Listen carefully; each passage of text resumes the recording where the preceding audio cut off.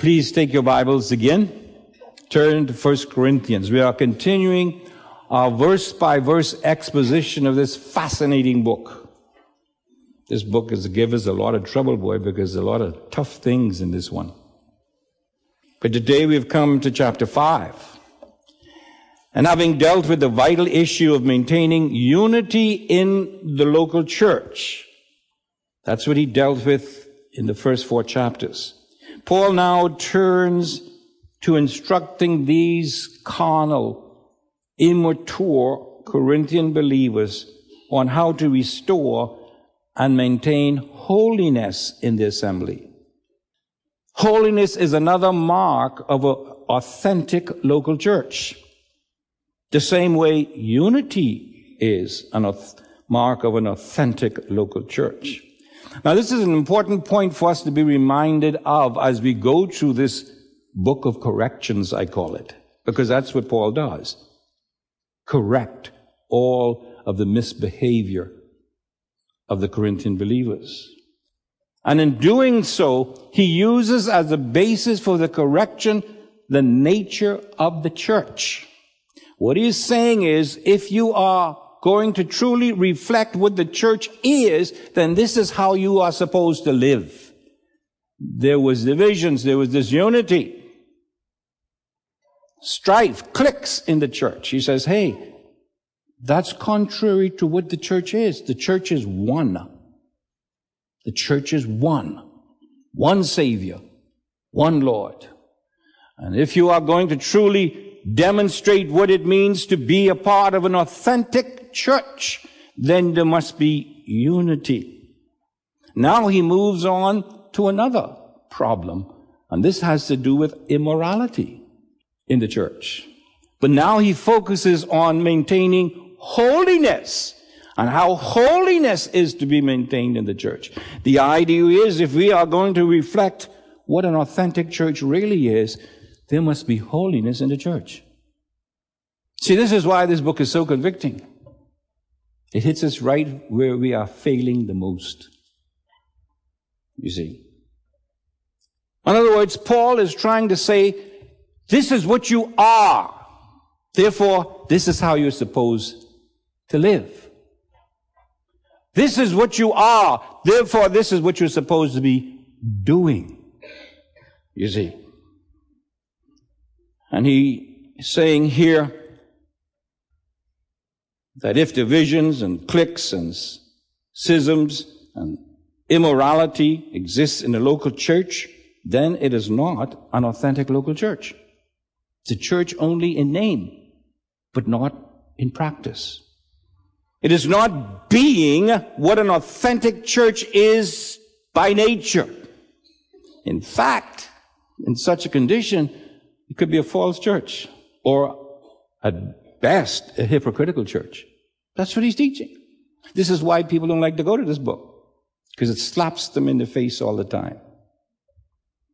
So now in chapter 5, he teaches them that a local church that is characterized by unchecked immorality of its members is also a distortion of the true nature of the authentic church of Jesus Christ.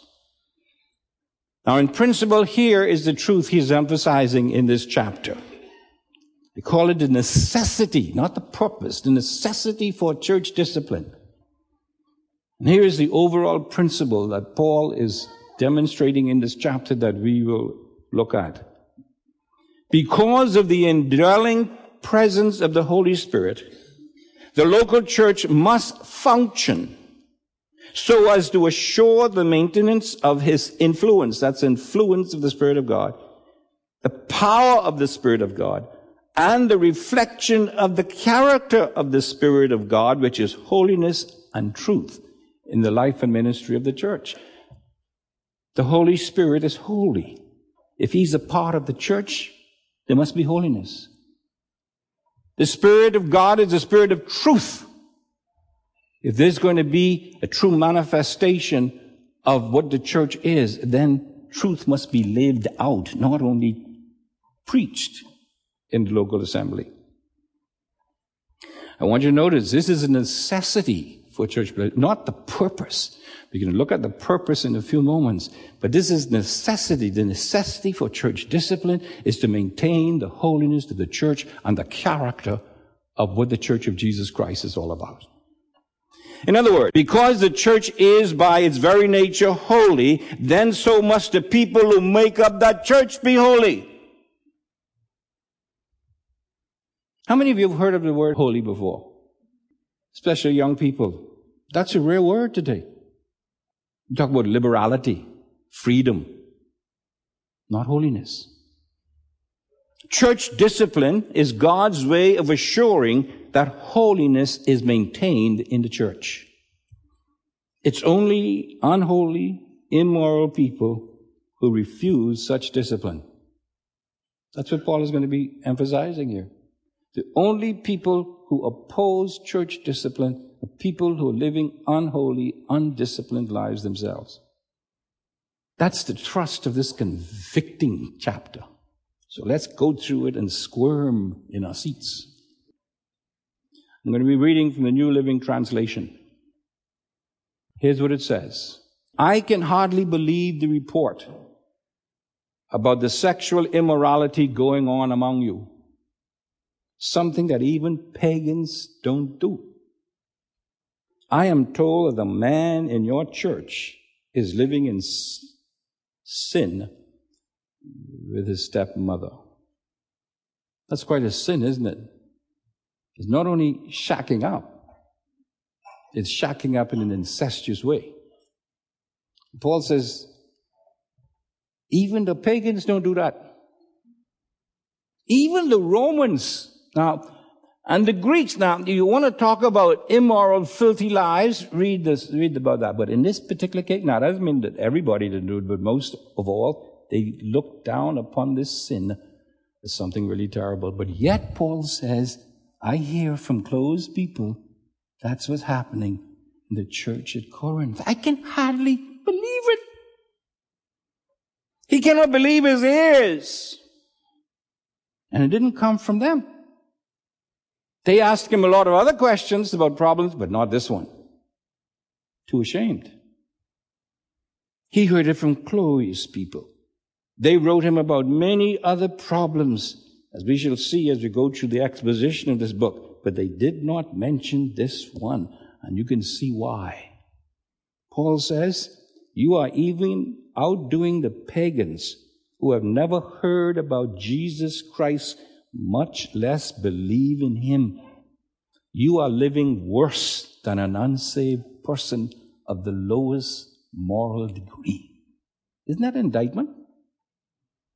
He says, a professed believer is openly, publicly, unknowingly shacking up with his stepmother, committing incest, and the leaders of the church doing nothing about it.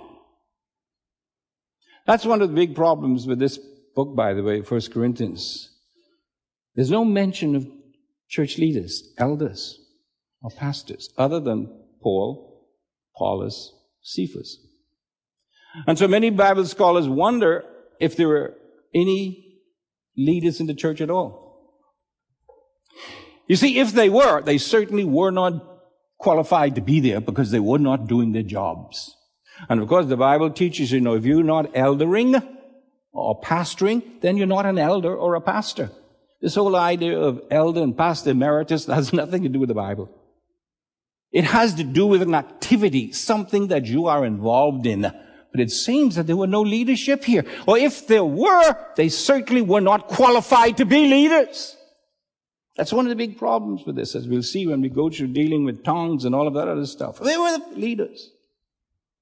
Is it possible for a church to have leaders, but they don't do anything about sin in the congregation? Yes, it is, unfortunately. It's because the view of the church, a club, social institution, a lodge, something that people go just to feel good. You're going to see as we go to this chapter, Paul does not look at the church of Jesus Christ in that fashion.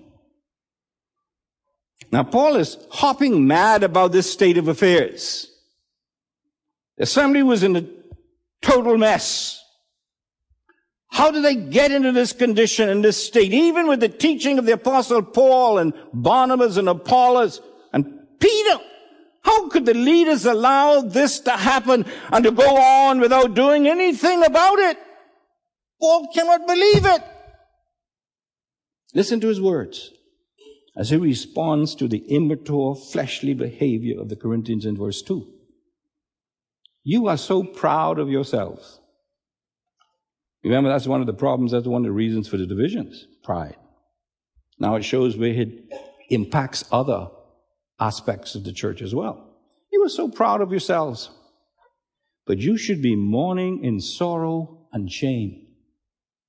And you should remove this man from your fellowship. You're so proud of yourselves. This is raw disgust on the part of the apostle. He's saying your fleshly pride is showing again. You see, they were probably boasting, boy, you know something? We are really loving people. We are loving people because we allow people to come to church no matter what they do. And we allow them to minister no matter how sinful their life may be. Aren't we loving? We're not legalistic. We're not legalistic. We're loving, man. We're liberal. We are all open to everybody. Everybody is welcome. We don't care who you are or what you do. They were actually boasting in their failure to maintain holiness in the church. You are arrogant, Paul says, when you should be humble. You are boasting when you should be mourning. You are proud as peacocks when you should be hiding in shame. You're doing exactly the opposite of what you should be doing, but more importantly, you are doing exactly opposite of what you are.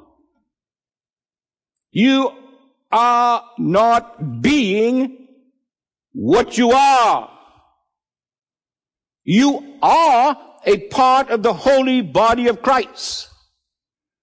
But you are being an unholy, immoral congregation. You are not being what you are. Here's what you need to do to show what you are. Excommunicate. The New Living Translation says, throw out. King James says, remove this unrepentant sinner from the church. Now that's kind of an unloving thing to do, isn't it? But you see, you've got to see sin the way God sees sin. And that's what Paul is doing. When last have you seen this happen to a member of the church who is shacking up with someone who's not his wife or not her husband? When last? They're afraid to do that, man. We can lose our members. They can go somewhere else. Paul is saying that in order for the church to be holy, as it is holy in nature, it must deal with anything that disturbs or mars the holiness of the church. And they must deal with it the way God deals with sin. How does God deal with sin? Quickly and decisively. He reacts immediately. If we don't do that, this is the implication, we're not a true church. Because we're not being what we are. Be hypocritical. Now he goes on to explain why this is to be done. Look at verse 3. Even though I am not with you in person, I am with you in the Spirit. And as though I were there, I have already passed judgment on this man in the name of the Lord Jesus Christ. You must call a meeting of the church.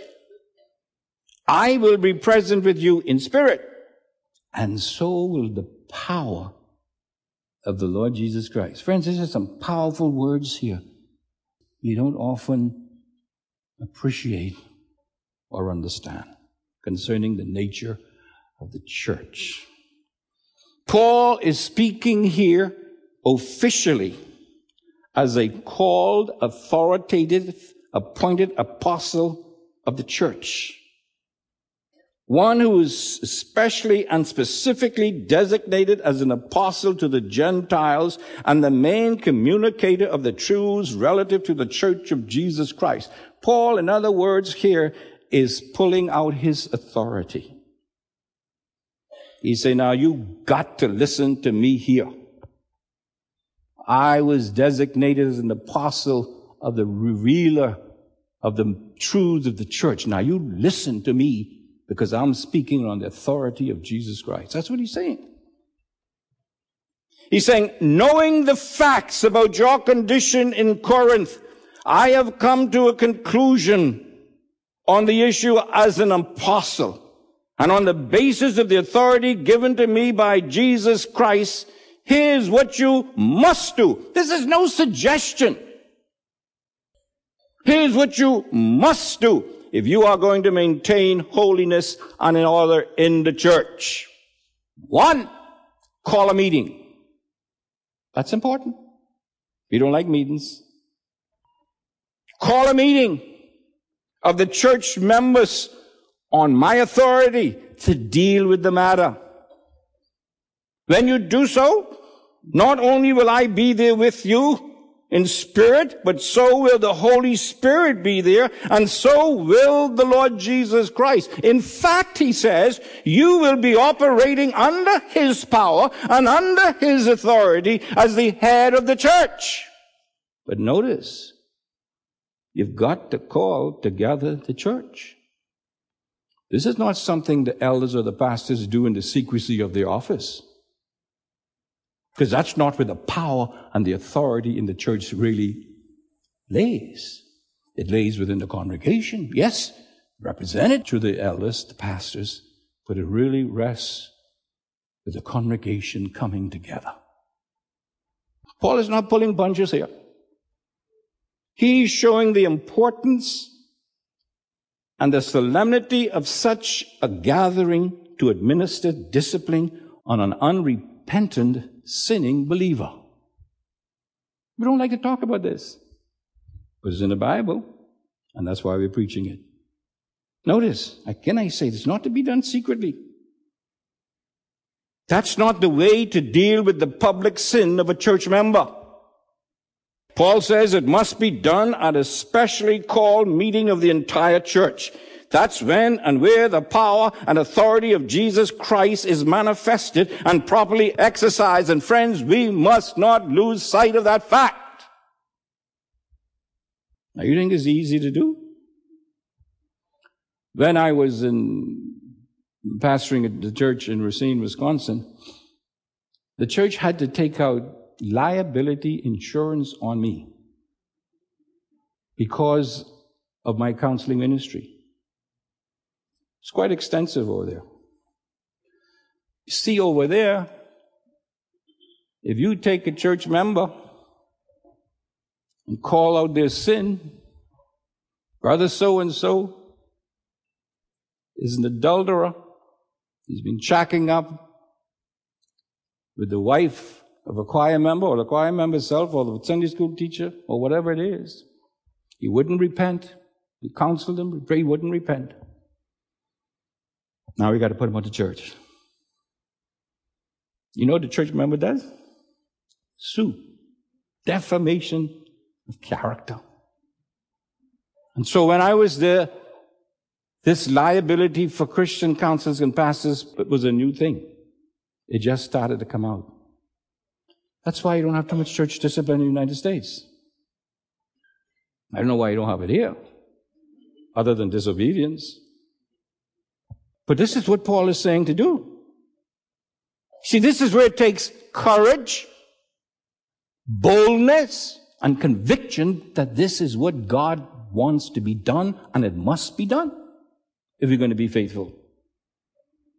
So when properly gathered and things are done according to the Word of God, the church is actually and in reality acting in the name of, and not only under, but with the authority and power of Jesus Christ himself.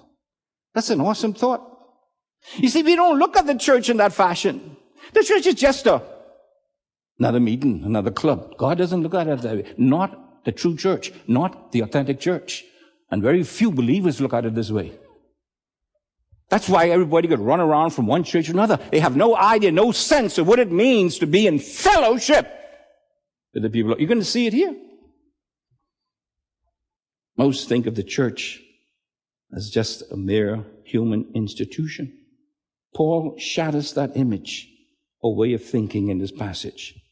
He's saying that an authentically gathered and functioning local church is not only a temporal and physical manifestation of the power and authority of Jesus Christ, it is also a place of spiritual protection from the devil. Listen carefully now. I don't think anybody look at a church like that. Listen carefully to what it says, verse 5. Then you must throw this man out and hand him over to Satan,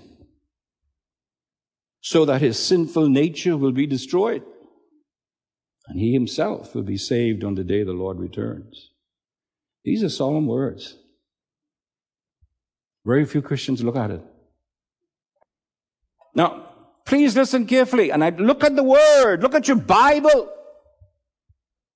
This is an amazing, awesome, solemn passage. Notice what he says, then, when? After you have gathered in the name of Christ with his authority and with his power as the head of the church. Then, and only then, power doesn't lay with me or Pastor Arnott or Aubrey or the band alone when it comes to this kind of a thing. No. Now, there are some that are not public. That's a different story, but not this one. It lies with the church gathered. Now, notice what he says. Then, after these things have been done in the name and the power and the authority of Jesus Christ, then what? You should consider excommunicating him. Ain't no consideration. All our consideration is being done. This is what he called a divine must. You must throw him out. You must. If you are going to be a genuine, authentic church, you must. You must throw the man out. Why? To hand him over. To whom? Not to the counselors, not to Sandlands, to hand him over to the devil. Now, this is the Apostle Paul speaking. I'm not making this up. I didn't write this last night to scare you all. Friends, this isn't fairy tales here. This isn't sci-fi here. This is the church acting on behalf of Jesus Christ to maintain holiness in its congregation, in its ranks. Throw him out is another way of saying excommunicate him. Put him out of the church. Now, as we shall see, because I'm going to be speaking on this next week as well to show you more aspects of discipline. But as we shall see, this is the last and most extreme step in church discipline. This is when everything else has failed. This is something that has only been done after all other means of trying to win the sinning Christian back into fellowship with God and his people. However, everything else having been failed, the rebellious sinner goes on and will not hear the correction of the leaders or even God's people, fail to repent.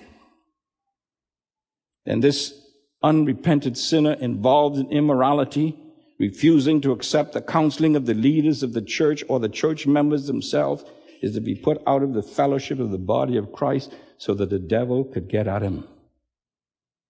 That's what it says. Why? Why does God want to put an unrepentant, immoral person into the hands of the devil?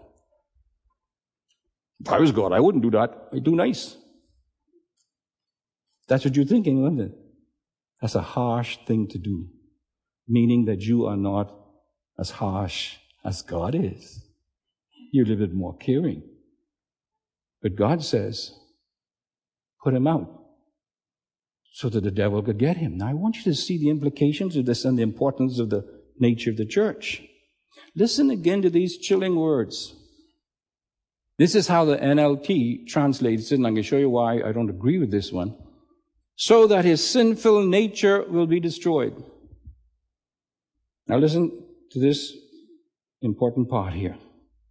He himself will be saved on the day the Lord returns. The King James puts it this way. Deliver such an one unto Satan for the destruction of the flesh, that the spirit may be saved in the day of the Lord Jesus Christ. Listen, this short sentence here is jam-packed with spiritual truth that we often neglect. But this is a difficult passage to understand precisely. To be able to say with complete absoluteness that this is what the passage says for certain is very difficult. Bible scholars are still debating the actual meaning of this passage. But before looking at in more detail so we could come up with our own understanding of it, let's get some of the implications here. Because plenty of implications here of the church. You're going to see an aspect of the church that you probably never thought about or if you have forgotten. Here's some implications of what Paul is saying here. First, there is spiritual protection from Satan within the fellowship of God's people. That's why you got to be put outside so Satan can get him. In other words, when you are in fellowship with the people of God and when you are in fellowship with God, you have some sort of a hedge put around you from the devil. Otherwise, you would not be put out. Isn't that right? See, there's a hedge, there's a protection that God puts around his people who are in fellowship with one another and fellowship with the Holy Spirit and fellowship with Jesus Christ and fellowship with the Father. There's a hedge placed around believers. That's why when people say, man, I ain't got to go to church service to worship. I love Jesus, but I don't like the church. That's total ignorance of biblical truth. Oh, I could worship anywhere. I could worship on the boat. I could worship here. I could worship in my house on the boat. I could worship here. They don't understand this truth of what it means to be a part of the body of Christ. So one, there's a spiritual protection from Satan within the fellowship of God's people. Number two, Satan is in fact seeking those in the local church whom he may devour. But God says you can only go so far. Remember Job? Same truth. When it comes to the people within the fellowship of God's people, fellowship with one another, with the Holy Spirit, with Jesus Christ and the Father, listen, you can only go so far. And you cannot do anything unless I give you the permission. Number three, outside the fellowship of the local church, the believer is at the mercy of the devil. That's what Paul teaches here. That's why he's to be put outside. Because inside, the devil can't get him. Outside, he's fair game. You ever thought of the church like that? You ever thought that as long as you are in fellowship with the people of God, God protects you from the evil one? Think about it. Most of the time people get into real gross sin is because they're not in fellowship with God's people. People who are fellowshipping with God's people, reading the scriptures, studying the word, fellowshipping together, loving one another, caring for one another. Not that they don't fall into sin, but not me. You look at it, study it. Number four, God uses the devil to chastise and discipline sinning believers. This is what some of the prophets had problems with. God used the wicked nation of Babylon to come and to chastise his people. And the prophet is saying, God, you can't be doing this. How can you use these wicked people to come to chastise us? And God continually does that today. He allows the devil to whip his children for him on his behalf.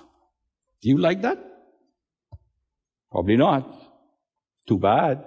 It's true anyway. Even Paul had that.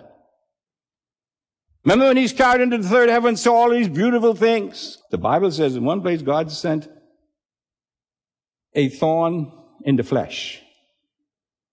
The other passage says It was a messenger from Satan. Isn't that right?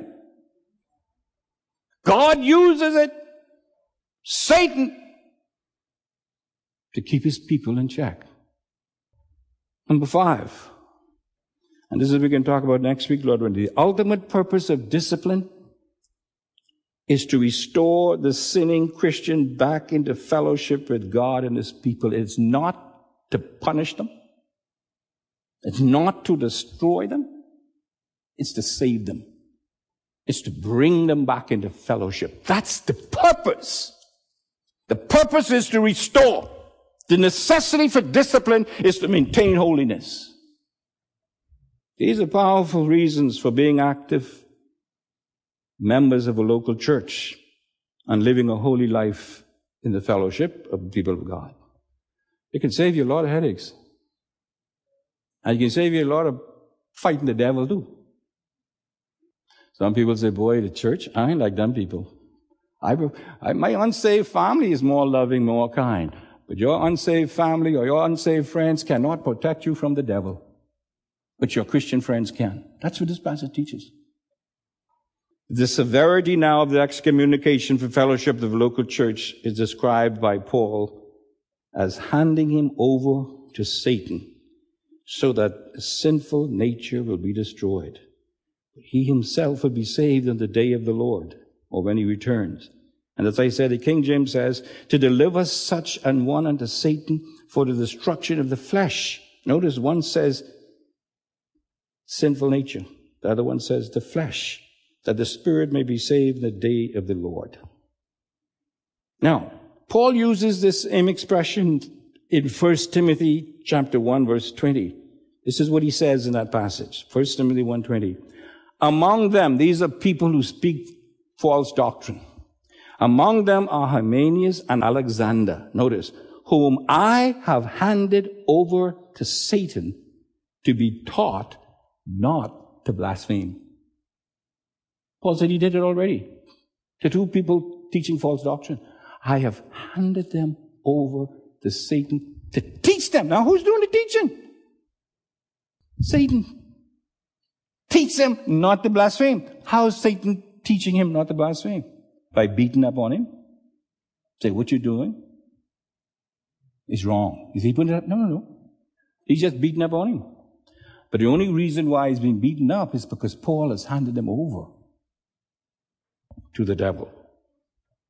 But what does it mean? What are the physical, spiritual consequences of being excluded from the fellowship of the local assembly for immorality?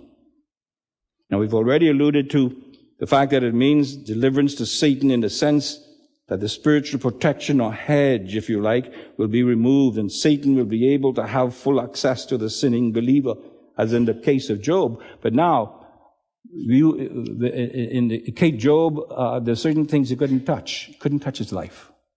Everything else was fair game. He couldn't touch his life. But some believe here that actually the devil could kill this person. That's why there's such a battle with this passage. Now, this phrase, the destruction of his flesh, has 3 major interpretations. Let me give them to you, because we're here to understand what God is saying. Number 1, some say it means the death of the offender. In other words, the offender would not repent and so on, so the only thing left for him is for him to die, but rather than God himself killing that person, taking his life, the devil will do it. Another view is the destruction, it means the destruction or conquering of the lust of the lower nature. That's why the NLT says the sinful nature. The third, that some severe physical affliction will be experienced by the person put out of the assembly. Now, let's look at them briefly.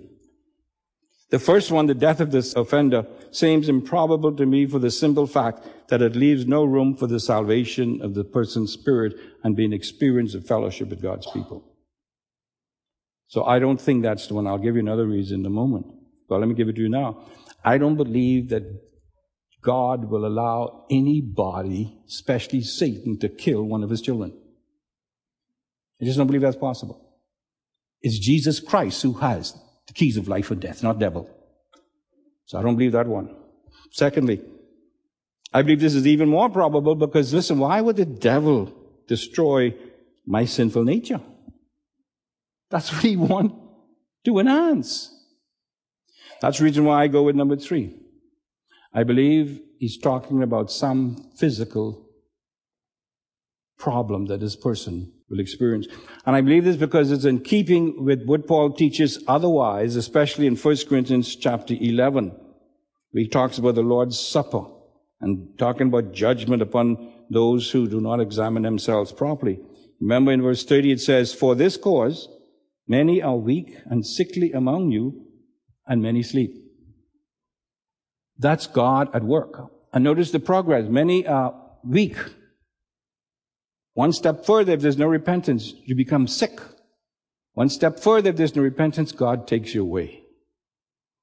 And this is taught elsewhere. We'll see next time when we get into it. But in the case here now of this incestuous person at Corinth, and Hymenaeus and Alexander, the discipline was intended for spiritual gain so that the offender would be ultimately brought back into the fellowship of God's people. Therefore, what I'm saying, it is not the necessary consequence of someone being physically hurt because that's communication. It's all up to the good pleasure of God. We hand them over, and God takes over from that point. That's how I see the teaching of the Word of God. The final thing that the church can do is to excommunicate the person after everything else has been attempted. Then once that is done, God himself would administer the judgment, not the church. And so Paul then, as a good teacher, proceeds to explain why the excommunication of an unrepentant sinner is so vital to the spiritual welfare of the church. Listen, verse 6. "Your boasting about this is terrible," he says. "Don't you realize that this sin is like a little yeast that spreads through the whole batch of dough? Get rid of the old yeast by removing that wicked person from among you. Then you will be like a fresh batch of dough made without yeast." Notice now, which is what you really are. He's simply saying, be what you are. He scolds them then for his arrogance. It's terrible, implying you should be ashamed of yourselves. This behavior is not in keeping with the people of God who has the Holy Spirit in them, and it is contrary to the nature of the church. What the church is. Don't you realize how sin works? Just a little bit, if unchecked, can spread rapidly through the entire church. Unconfessed, unrepented of sin can contaminate the whole body if you don't cut it out. It's like cancer. The doctor takes an x-ray, sees a little pin prick on the lung. That's all. Oh, that's nothing there. Leave it. That little pin prick is cancerous. And before you know it, it spreads through the whole body and destroys the life of the individual. You know what I'm talking about. You probably experience in your own family. That's like sin. Now that doctor had gone in there and cut it out. Although it might have hurt and pain, it could have saved the life. That's exactly what Paul is teaching here. If the leaders of the church allow known sin to continue in the body and does nothing about it, the entire body will soon be afflicted. And not only the one person will be sick, the entire body will be sick. That's what he's teaching. Therefore, he says, you must cut it out. The only way the contamination can be stopped is by removing the offending ingredient, the sinning, unrepentant believer. When you do this, it will be like starting the whole body over anew again. You will be what you really are. You will be a holy people reflecting the nature of the church. It's like an entire church being born again. That's what he's saying. Look at it. You will start with a clean slate if you just get rid of that sinning member who refuses to repent. Don't talk about love. I'm too kind and gracious and compassionate. No. Either we're going to obey the word of God or we're going to get away from him. And the church will not be the church if we go our way and not God's way. That's what Paul is saying. This is how one commentator puts it. Quote, God sees them in Christ as holy, righteous, and pure. Now the apostle is saying that their state should correspond with their standing. As to position, they were unleavened. Now as to their practice, they should also be unleavened. Their natures should correspond with their name and their conduct with their creed. To put it simply, as Christians, as a local church, we are to be what we are. A holy church, washed in the blood of the Lamb, living now to glorify him by living holy lives. We can talk about that next week. Let's bow in a word of prayer. Take a few moments of quiet reflection. Has God said anything to you this morning from his word? Not from me, but from his word. Is there any sin in your life right now that you know needs to be cleansed? It begins with you before it goes anywhere else. If you confess now, it stops there. If you don't, then perhaps other believers or the church might have to step in. And if we don't do anything about it, the whole church could be affected. Is there a sin in your life that needs to be confessed right now? Then do it right here, in the presence of a holy God, who says if we confess our sins, he's faithful and just to forgive us and to cleanse us from all unrighteousness. Perhaps you've never trusted Christ as your Savior. You are actually outside of the body right now. You are at the mercy of the evil one. By acknowledging that you are a sinner, that Christ died for you on the cross to bear your penalty, and that God raised him from the dead to validate that fact. And right now, if you trust him, you can be brought in to the fellowship of God's people and protected from the evil one. Right now. Not only for the judgment to come, but from Satan right now. Would you make that decision to receive Christ this morning? Do so right now. And then let one of the pastors or one of your friends know that you've done it. Father, thank you for your word. They're hard words, but they are your words. Help us to accept it. May the seed of your word find good soil in our hearts. And all of God's people said, Amen.